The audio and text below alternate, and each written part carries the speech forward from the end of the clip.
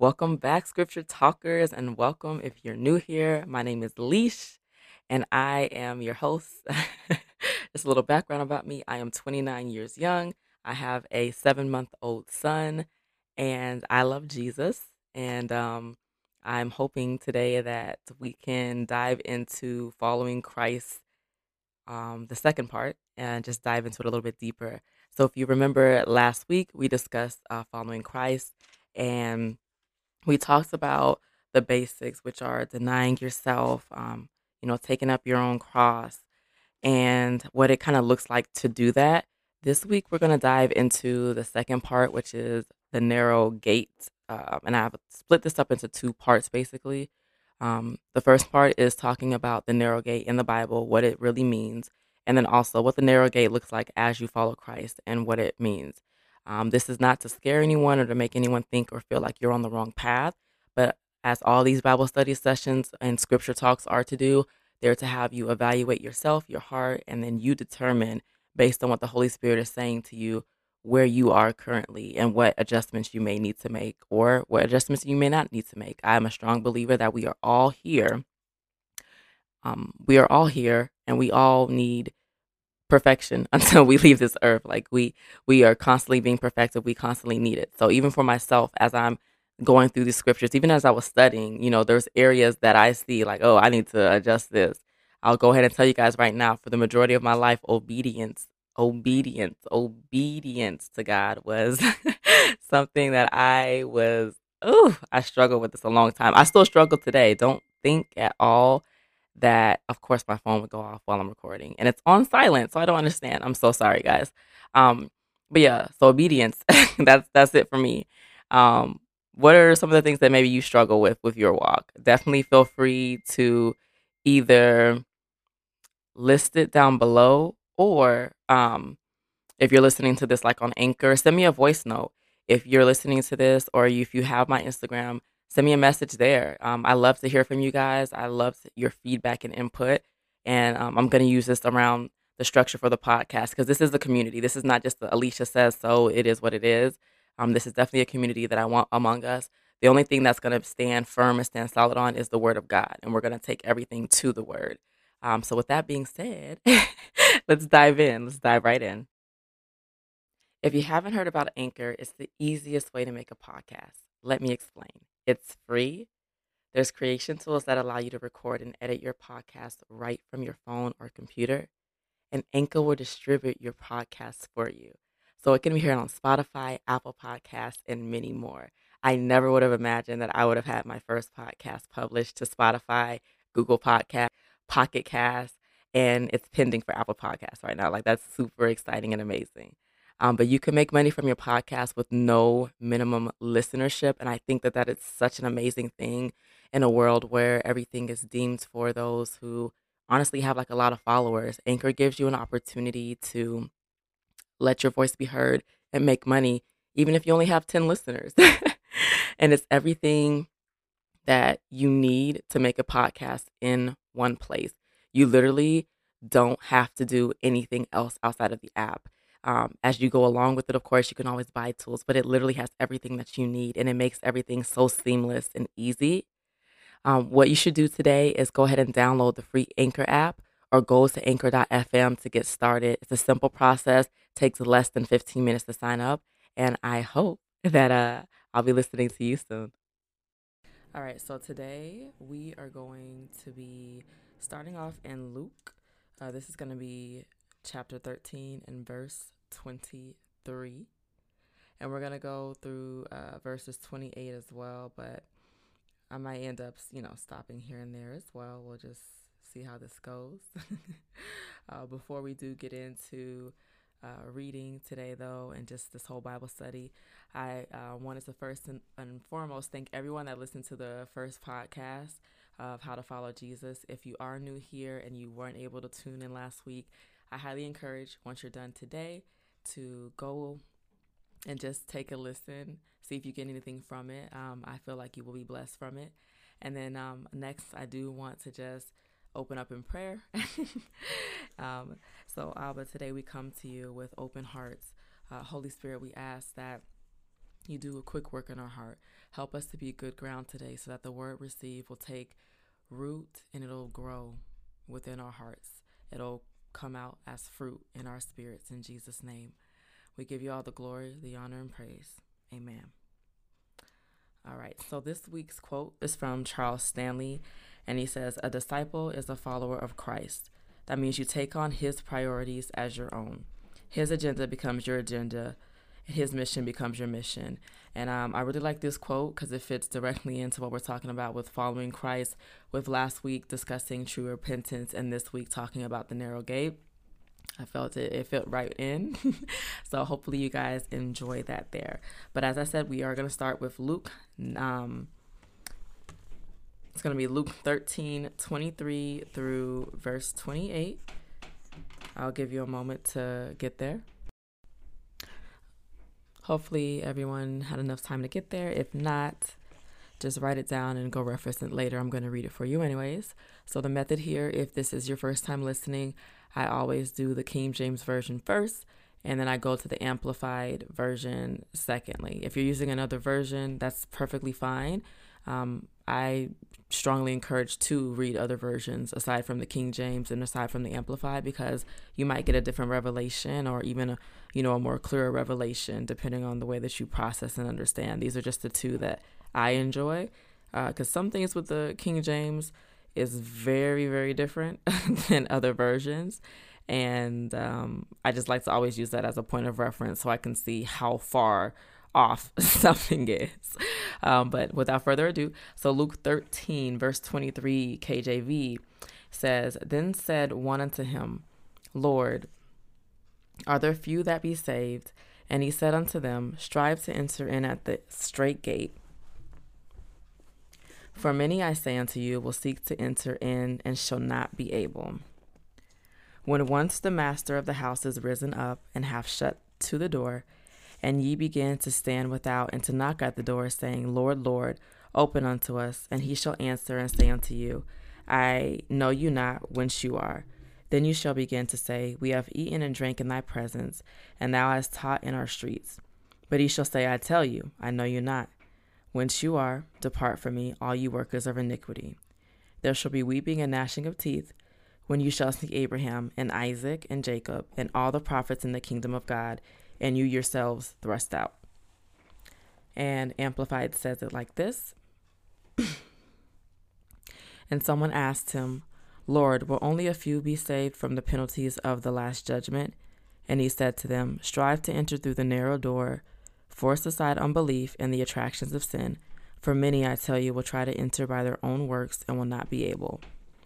Once the head of the house gets up and closes the door, and you begin to stand outside and knock on the door again and again, saying, Lord, open to us, then he will answer you, I do not know where you are from, for you are not of my household. Then you will begin to say, we ate and drank in your presence, and you taught in our streets. But he will say to you, I do not know where you are from. Depart from me, all you evildoers. In that place there will be weeping and sorrow and pain, and grinding of teeth and distress and anger, when you see Abraham and Isaac and Jacob and all the prophets in the kingdom of God, but yourselves being thrown out and driven away. And people will come from east and west and from north and south, and they will sit down and feast at the table in the kingdom of God." So a few different things I wanted to go over here and point out, because a lot of people, I think, definitely get this twisted, and I'm going to show you how this still applies to following Christ, y'all.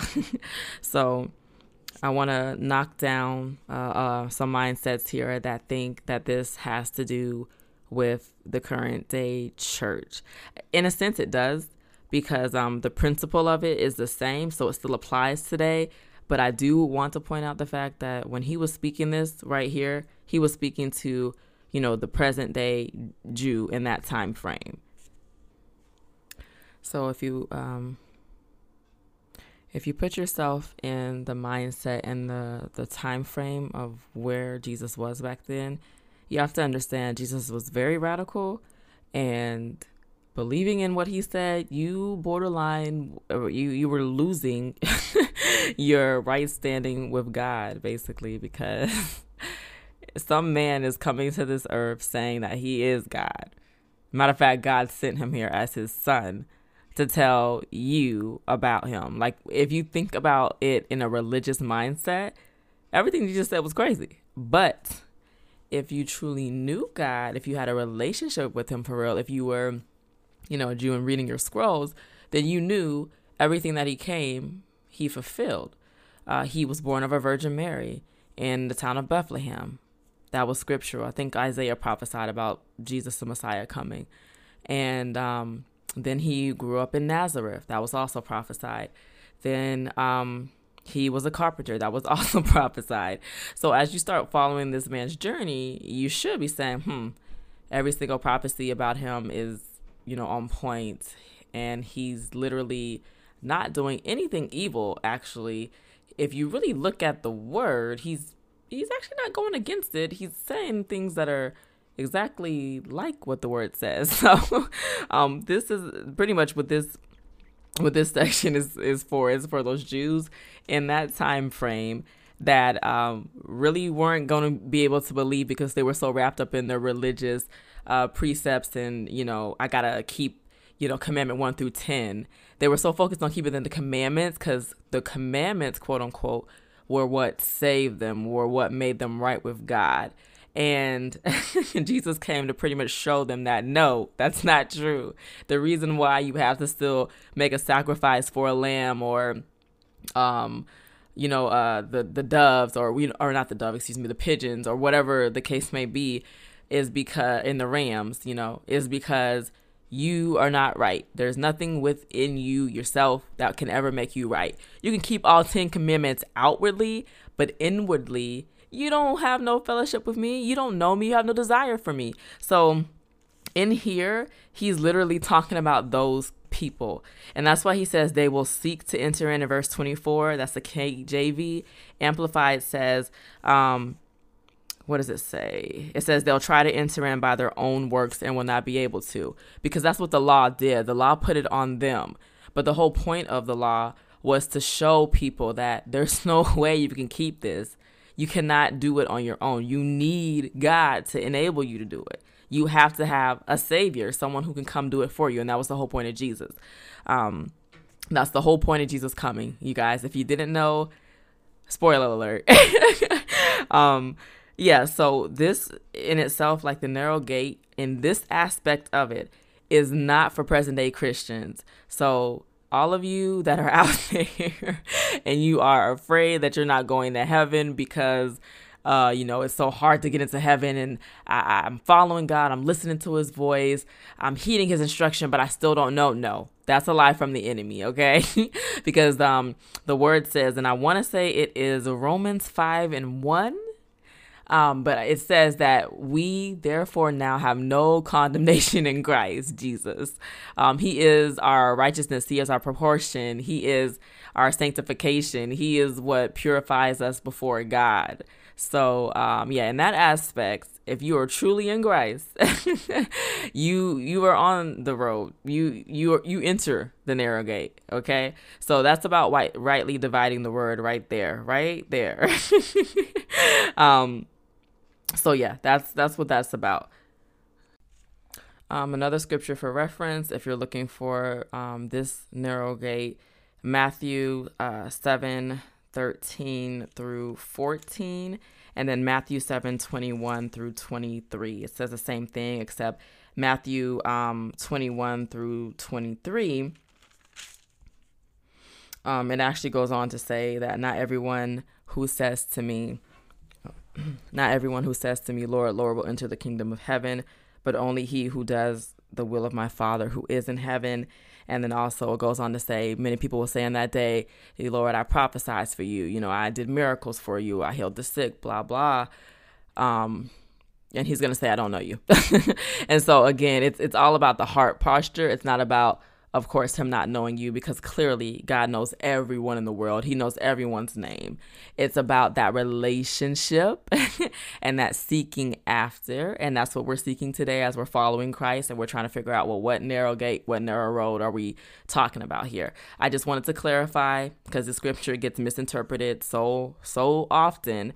But it's very clear if you read the passage before and the passage after. And that's my best tip for you when you're reading scripture, especially if you're new in Christ, or even if you are seasoned in Christ. Anytime you're reading a scripture, read the verses beforehand, read the verses afterhand to make sure you're interpreting it correctly and just in the natural. And then always invite the Holy Spirit to reveal himself through his word to you. Ask him to show you what it is that you're supposed to see and understand and know in that context there, because taking word out of context is the devil's playground. He came and did it to Jesus when Jesus was tempted.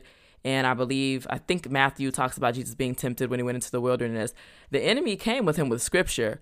He said, see, now we're going to have to go there. Hold on.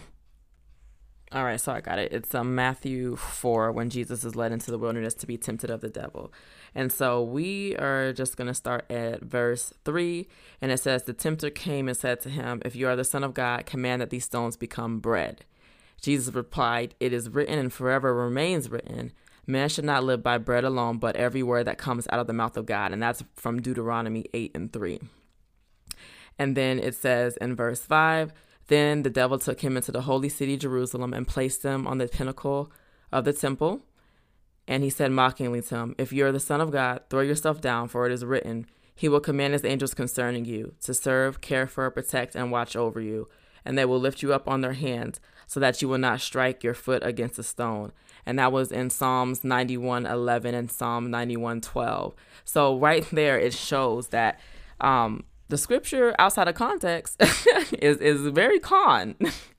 But it's very, it can be very misleading and deceiving. And that's why it's so important to get into God's word, to truly know him, his voice, how he sounds, how he moves, because the enemy is not going to come to you like, if he knows you're in God, he knows you're pursuing God, he's not going to come looking like the enemy. He's going to come trying to imitate and look like God, like he did to Jesus, even when he was tempted. But Jesus knew the word inside and out because Jesus was the living word. So it wasn't no way the enemy could screw with him like that. But all that I'm saying is that the word outside of its context, it can definitely be deceiving, and the enemy can use it because he can't quote the scripture in full because that's truth. The enemy has no truth in him. All he can do is lie. All he can do is lie. So he can't say a scripture in full. He can't put it in context. He has to take it out of context so that it can, make whatever. So when you see, sometimes it happens with us, unfortunately, but even, others, where they may take a scripture to justify them, even sinning, unfortunately, but to justify them doing whatever. Always read like I said, the scriptures before, the scriptures after, and after.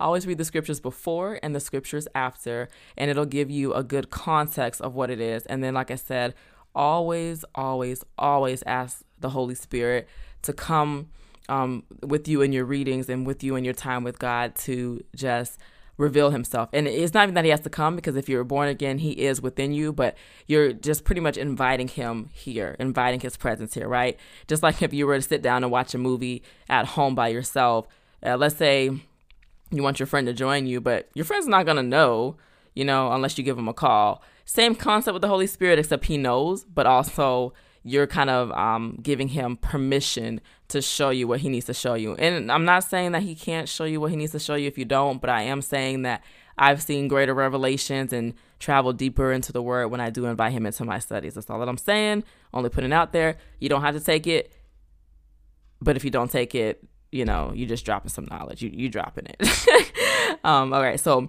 that is the scripture, though, that I just wanted to reference in regards to the narrow gate and what most people will say when you're looking at that. Now, the narrow gate that we're looking at here is referenced in 1 Thessalonians 2:12, and then 1 John 2:5 through 6. And 1 Thessalonians 2:12, it talks about living lives of moral courage, and I'll just read it. Let's see here. So it says, to live lives of honor, moral courage, and personal integrity, worthy of the God who saves you and calls you into his own kingdom and glory. And I'm just going to stop there. That's pretty much what we're talking about. Also, Galatians 5:16 through 26. I'll turn there really quickly and read that one for you as well. So, and I'm reading out the Amplified right now, just so you guys know, just because the Amplified for this, I feel like it translates directly from the Greek and Hebrew a lot better than the King James Version. Again, feel free to read whichever version that you're reading. But Galatians 5:16 says, "But I say, walk habitually in the Holy Spirit, seek Him and be responsive to His guidance, and then you will certainly not carry out the desire of the sinful nature, which responds impulsively without regard for God and His precepts. For the sinful nature has this desire which is opposed to the Spirit, and the desire of the Spirit opposes the sinful nature. For these two, the sinful nature and the Spirit, are in direct opposition to each other, continually in conflict, so that you as believers do not always do whatever good things you want to do. But if you are guided and led by the Spirit, you are not subject to the law. Now the practices of the sinful nature are clearly evident. They are sexual immorality, impurity, sensuality, total irresponsibility, lack of self-control, idolatry, sorcery, hostility, strife, jealousy, fits of anger, disputes, dissensions, factions that promote heresies, envy, drunkenness, riotous behavior, and other things like these. I warn you beforehand, just as I did previously, that those who practice such things will not inherit the kingdom of God. But the fruit of the Spirit, the result of His presence within us, is love, unselfish concern for others, joy, inner peace, patience, not the ability to wait, but how we act while waiting, kindness, goodness, faithfulness, gentleness, self-control. Against such things there is no law. And those who belong to Christ Jesus have crucified the sinful nature together with its passions and appetites. If we claim to live by the Holy Spirit, we must also walk by the Spirit with personal integrity, godly character, and moral courage. Our conduct empowered by the Holy Spirit." All right, so very clearly here, Paul discusses this is the path we are to take. This is the role we are. And not to get it confused, you guys, with the verses we pointed out earlier with Luke 13:23 and then Matthew 7:13 through 23. Those verses, they still can be applied to today, but they're not for believers who are in Christ. Those still apply to those people who are working to try to get into heaven. You know, they may believe that they're saved because they said it with their mouth, they believed it with their mind, but they didn't let it take place in their heart to be a transformation. And you'll know the difference because those are the people that still live in sin. Those are the people that will find Bible verses to try to justify the way that they're living so that they don't have to change. If you are a Christian, if you are born again, I don't care if you're born again today after listening to this podcast or if you have been born again for 20 years. If you are a Christian and you're born again and you stumble into something, I am not speaking to you. Do not take this to you. I am speaking about those that, you know, they live a life of sin. They're not living a life submitted to Christ. Those are the ones who they quote unquote try to earn God's righteousness, God's goodness, God's favor outwardly, but inwardly, again, He doesn't know them. He knows those who let Him dwell in their hearts, and as a result, He works on us. Now, of course, if you're a Christian and you're trying to, you know, move through whatever sinful thing it could be sex, it could be lying, it could be gluttony, it could be homosexuality, it can be whatever the case may be. If you're working through that with Christ, that's not what I'm saying. That is not for you. I'm talking about those that are not trying to do that. They don't have that I need to repent or I am repentant and I'm turning away from it. Because there's a complete difference from repenting truly, turning away from sin, and then, you know, taking a step, a stumble, and you're getting back up and going the right way versus those that, you know, just they don't see any way. And I'm gonna be honest, I was like that for years. I was living a life of sin, and I always in the back of my mind, I was like, oh, this isn't wrong, or excuse me, this isn't right. I know this is wrong, but also I had no want to change it. Does that make sense? Like, I would have maybe periods and moments in time where I was like, man, I really got to stop this. But at the same time, I would have periods where I was like, no. And I didn't really take a lot of effort to stop it until something really happened in my life. And that's when I made a decision to pursue God for real. So that was like the first stepping stone. And that's when I truly believe that I became saved. But we're not having my testimony just yet. I can share my testimony. I still got testimony that I'm going through. But yeah, so that's just to be clear. That's what that passage is meaning for. It's not for anyone that's truly in Christ, because again, in Christ we have total freedom, and we also have peace with God. We know that we can boldly approach his throne. And just so you all know, especially you all who may be new to the word, or those of you who just may not be again familiar with the word that much, a lot of what I say is scripture. You just would have to Google it, because I don't always know where to find the scripture, but I will just say it. So like what I just stated, saying that we have peace with God, we can boldly approach his throne, that's scripture. Paul said it. It's in the New Testament. I don't know where to find it right now. But if you want that scripture, if it speaks to you, if that's something you need to meditate on, because maybe the enemy's been lying to you about where you are in Christ and your relationship with him, I encourage you to go Google it and meditate on it. Meditate on it every single time that that thought or that mindset tries to come back into you, and declare it boldly. No, God said that I have peace with him through reconciliation with Christ Jesus, because of the blood that Jesus shed for me. I can boldly approach his throne of grace and ask for mercy if needed. I'm the righteousness of God in Christ. That's not dependent on me. That's dependent on him and his forever seated position. So I'm good, homeboy. But anyway, that's how you got to tell him sometimes. But moving forward. So I did want to also just give you guys some scriptures to reference in regards to the narrow walk that we are on. And that's also Isaiah 35:8, 1 John 2:5-6, and then James 4:4. Now, James 4:4 is more so talking about how the walk that we're on, we're not like everyone else. The Bible says that we're in the world, but we're not of the world, right? And James 4:4 kind of just builds on that. It talks about how a friend of the world is an enemy of God. A friend of the world is an enemy of God. So that means that our thought processes, our morals, our values, especially now in this day and age, they're going to be different from others. And we're in a time where the Bible even says that, husband and wife may revolt against each other, child against, father and mother, mother against child, brother against sister. And Jesus even said it, I believe it's in Matthew. He says, I don't come to bring peace. I come so that, I come with a sword. And he said that sister and brother and mother and father, everyone will kind of be at a rift. And now he was talking about, where he was saying in his coming back then, but it still applies. With the true gospel, it definitely heals. It brings those there that have an open heart to it.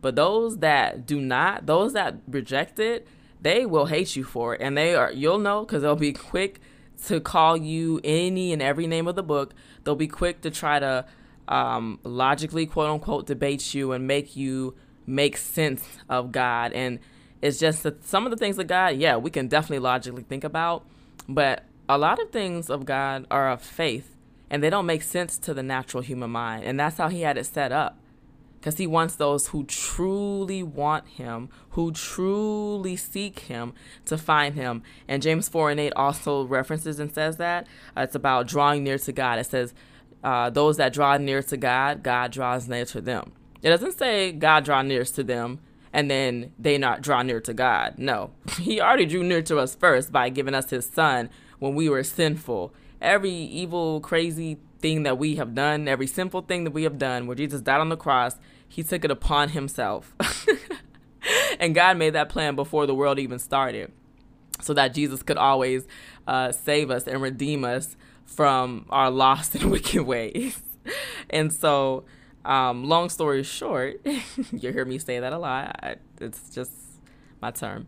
I have a habit of making short stories long and long stories even longer. So y'all just get ready for that. But, yeah, long story short, God already drew near to us first by giving us his son. So there, not that there's nothing else he needs to do, but he already drew near to us first. So what's left for us to do is to draw near to God now. We draw near to God, and then He draws near to us. That's just the way it's set up at this point in time. And so also when it comes to, hold on. All right, so as we draw near to God, we are then going to be able to be that good ground. And scriptures for reference for this are going to be Mark 4:2-20, and then Luke 6:47 and 48. And so Mark 4:2-20 says, and he taught them many things in parables, and his teaching, he said to them, listen, there went out a sower to sow, and it came to pass as he sowed. Some fell by the wayside, and the fowls of the air came and devoured it up. And some fell on stony ground, where it had not much earth, and immediately it sprang up, because it had no depth of earth. But when the sun was up, it was scorched, and because it had no root, it withered away. And some fell among thorns, and the thorns grew up and choked it, and it yielded no fruit. And other fell on good ground, and did yield fruit that sprang up and increased, and brought forth some 30, some 60, and some 100. And he said unto him, he that hath ears to hear, let him hear. Okay, and then in verse 11 it says, unto you it is given to know the mystery of the kingdom, but unto them that are without all these things are done in parable, that seeing they may see and not perceive, and hearing they may hear and not understand, lest at any time they should be converted, and their sins should be forgiven them. You might hear that and be like, wait, hold on, what? Lest they should be converted and their sins forgiven? Wait, is God saying he doesn't want sins forgiven? Is God saying he doesn't want them to be saved? Stay tuned so you can hear the answer. He answers himself in the next few verses. All right. And so he goes on to explain it. And also that is referenced in Isaiah 6 and 9. But so he goes on to explain it. He says, the sower soweth the word, and these are they by the wayside, where the word is sown. But when they have heard, Satan cometh immediately, and taketh away the word that was sown in their hearts. And these are they likewise which are sown on stony ground, who, when they have heard the word, immediately receive it with gladness, and have no root in themselves, and so endure but for a time. Afterward, when affliction or persecution ariseth for the word's sake, immediately they are offended. And these are they which are sown among thorns, such as hear the word, and the cares of this world, and the deceitfulness of riches, and the lust of other things entering in, choke the word, and it becometh unfruitful. And these are they which are sown on good ground, such as hear the word, and receive it, and bring forth some 30-fold, some 60, and some 100. And the Amplified says, and he taught them many things in parables, and in his teaching he said to them, listen, a sower went out to sow seed, and as he was sowing, some seed fell by the road, and the birds came up and ate it up. Other seed fell on rocks where there was not much soil, and immediately a plant sprang up because the soil had no depth. And when the sun came up, the plant was scorched, and because it had no root, it dried up and withered away. Other seed fell among thorns, and the thorns came up and choked it, and it yielded no grain. And other seed fell into good soil, and as the plants grew and increased, they yielded a crop and produced 30, 60, and 100 times as much as had been sown. And then he said, he who has ears to hear, let him hear and heed my words. He said to them, the mystery of the kingdom of God has been given to you, who have teachable hearts. But those who are outside, the unbelievers, the spiritually blind, get everything in parables, so that they will continually look but not see, and they will continually hear but not understand. Otherwise, they might turn from the rejection of the truth and be forgiven. Now, Matthew 13:11-15 discusses this too. But then he goes on to explain it. Amplified says, the sower sows the word of God, the good news regarding the way of salvation. These in the first group are the ones along the road where the word is sown. But when they hear Satan immediately comes and takes away the word which has been sown in them. In a similar way, these in the second group are the ones on whom seed was sown on rocky ground, who when they heard the word immediately receive it with joy, but accept it only superficially. And they have no root in themselves, so they endure only for a little while. Then when trouble or persecution comes because of the word, immediately they are offended and displeased at being associated with me, and stumble and fall away. And others are the ones on whom seed was sown among the thorns. These are the ones who have heard the word, but the worries and cares of the world, the distractions of this age with its worldly pleasures, and the deceitfulness and the false security or glamour of wealth or fame, and the passionate desires for all the other things creep in and choke out the word, and it becomes unfruitful. And those in the last group are the ones on whom seed was sown on the good soil. And they hear the word of God, the good news regarding the way of salvation, and accept it and bear fruit, 30, 60, and 100 times as much as was sown. All right, so basically, Jesus explained it very clearly. I can't even explain it even better than he did, of course. Like, he did what he was supposed to do. But if you don't understand that still, basically, there's good ground. There's those who take his word, they allow it to enter their hearts, they allow themselves to reflect on it. And then there are those who are called bad ground. And for whatever reason, whether it be that after they hear the word, it doesn't really enter their heart, or maybe it enters their mind, but not their heart, which is why when the cares of this world come, it's, they can't be found standing on his word. They're always going to a worldly vice or a worldly type decision instead of seeking God out for it. Those are basically, in summary, what he said there. Like I said, he did a way better job than I ever could of explaining it. He's Jesus. But once we draw near to God, once we truly seek him, we get his word, right? Because his word gets into us. And we should be trying to be that good ground. If there's an area in your life where you're maybe realizing that you're not good ground, and ask God, how can I be good ground? And more so, not even how, because in Christ, we are everything we are. Everything that we need is in him. So just pray to him, Lord, thank you that I am good ground. Thank you that my heart is open and it's receptive for your word. I thank you that your word is taking deep root within me, and it's growing and it's manifesting, and it's going to bear its fruit. It's going to be 30-fold, 60-fold, 100-fold to do your will, to do your purpose. But yeah, so the next step basically after drawing near to God is just being that good ground. And all that you'd have to do to be that good ground is to be in Christ, trust him, meditating on his word, and allowing it to reflect into you. Now, in those situations, it is very easy to have your first reaction as, what we're used to in our flesh. But that's why we fight to enter the rest. We don't fight against these things that come our way and stuff like that with our own strength. We go to the word, we take it to the word, and we choose to use the word. And when we choose that, that's all our fight is. We take it to God, we use his word. That's what the fight is. We don't have to do anything else in the natural unless God instructs you to do it. And then lastly, applying his word. And all of this collectively is how you enter the narrow gate, the narrow road, the narrow path, and how you stay on it. But you apply his word. And that's what I already kind of talked about. But that goes to scriptures for reference here are going to be Matthew 23 through 28, Luke 6, 46 through 49, John 14, 23 through 24, and then 1 John 3, 8 through 10. I'm not going to have enough time to read all of those. I am just going to quickly read Matthew 23, 23 through 28. And it says, "Woe unto you, scribes and Pharisees, hypocrites, for you pay tithe of mint and anise and cumin, and have omitted the weightier matters of the law, judgment, mercy, and faith. These ought ye to have done, and not to leave the other undone. Ye blind guides, which strain at a gnat and swallow a camel. Woe unto you, scribes and Pharisees, hypocrites, for you make clean the outside of the cup and of the platter, but within they are full of extortion and excess.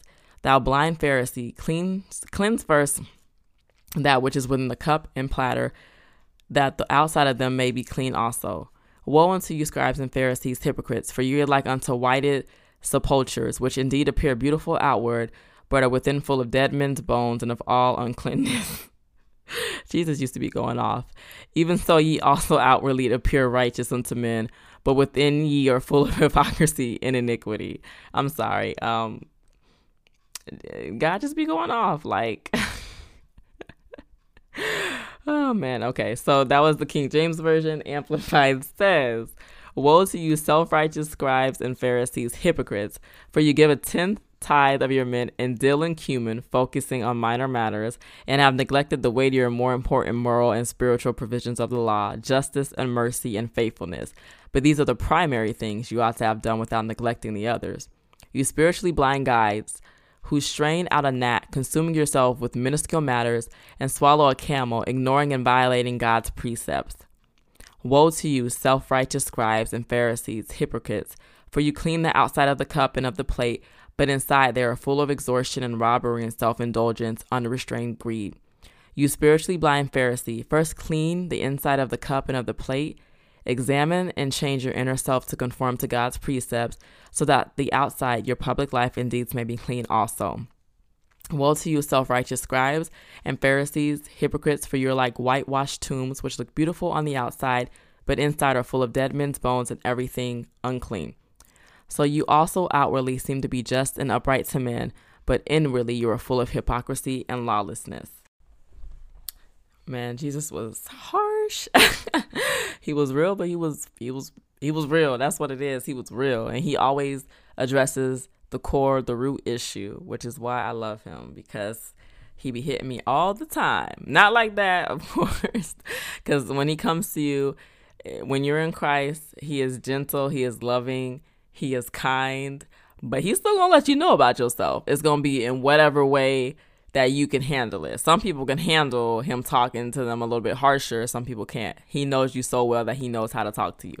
But anyways, in this verse here itself, I use this as an example for applying his word, because these individuals, they read his word. They read, the scrolls at that time. They knew it, but they didn't apply it in their lives. And this is what he's talking about. That's why he's saying they need to go clean themselves up, examine themselves, fix themselves, which is basically applying his word and walking that out first. And then they'll be able to do whatever it is that they're supposed to be. And these are supposed to be people that are like, this is the present day pastors and ministers and, people in ministry. That's the equivalent of the Pharisees and scribes, except they're even higher because they had laws and stuff, and they could put you in jail and stuff like that if you abused them. They could even kill you. So I hope you guys enjoyed this here today. I know this was maybe a little too quick, maybe not too quick. I'm not sure what time it is right now. I'm not really keeping track. It seems like it went by really quickly for me. But in summary, how to follow Jesus and how to ensure that you're following Christ is just to take up your cross daily. That is simply denying yourself, saying yes to God, yes to his will, yes to his way, and saying no to those things that you want to do over his will, right? So for example, if God tells you to do A, you say, yes, I'm going to do A, instead of going and doing B. And that can be, it can look like anything. It could be from moving somewhere. It can be from dating this person. It can be from taking that job opportunity. It can be from responding to that text. Let me tell you, if he say don't respond to that text, please do not open that door. I'm trying to tell you, I didn't learn some lessons. But so it's just denying yourself. That's how you take up your cross daily. It's important to do that because he will never lead you astray. His way is perfect. His way is always better than what your way and your intentions are, because he's perfect and he knows the end from the beginning. So he's never going to steer you wrong. It may hurt your flesh in the moment, but in the end, it's going to be so beautiful and so worth it. You're going to be so happy that you follow God. You cannot speak to anyone that said they follow God wholeheartedly and they regretted it. You will not find anyone on this earth that said they actually followed God wholeheartedly and they regretted it. Point them out to me, because if they say that, they're lying. I'm telling you right now. And then, of course, for part 2 today that we just covered with the narrow gate, entering the narrow gate, we covered exactly what that looks like, which is just basically we're making sure that we're living based on God's word, his morals, what he wants, not on the world. And that's how we separate ourselves. But we also found consolation and confidence in knowing that if we are in Christ, we know that we are walking on that narrow road, that narrow path. We don't have to worry about what he was mentioning in Luke 13, 23 and Matthew 7, because that applied to those Jews and Pharisees and Sadducees of that time. And since we're in Christ, we do believe him. We do trust him. We allow him to work within us. And if that isn't you just yet, hey, ask him today. I'm going to give you an opportunity at the end to come inside, to make you new so that you can surrender those areas to him again. Then last few things here, and seeking Christ, the way that we draw near to God, or the way that we kind of stay on that narrow path, is that we seek him, we draw near to him. And as we draw near to God, he draws near to us. We allow ourselves to be that good ground that he needs to really help us to apply his word, and then for his word to take root and to grow. So I hope this blessed you all here. I want to thank you all for listening in. And now I'm going to give an opportunity for those who do not know Christ to know Christ.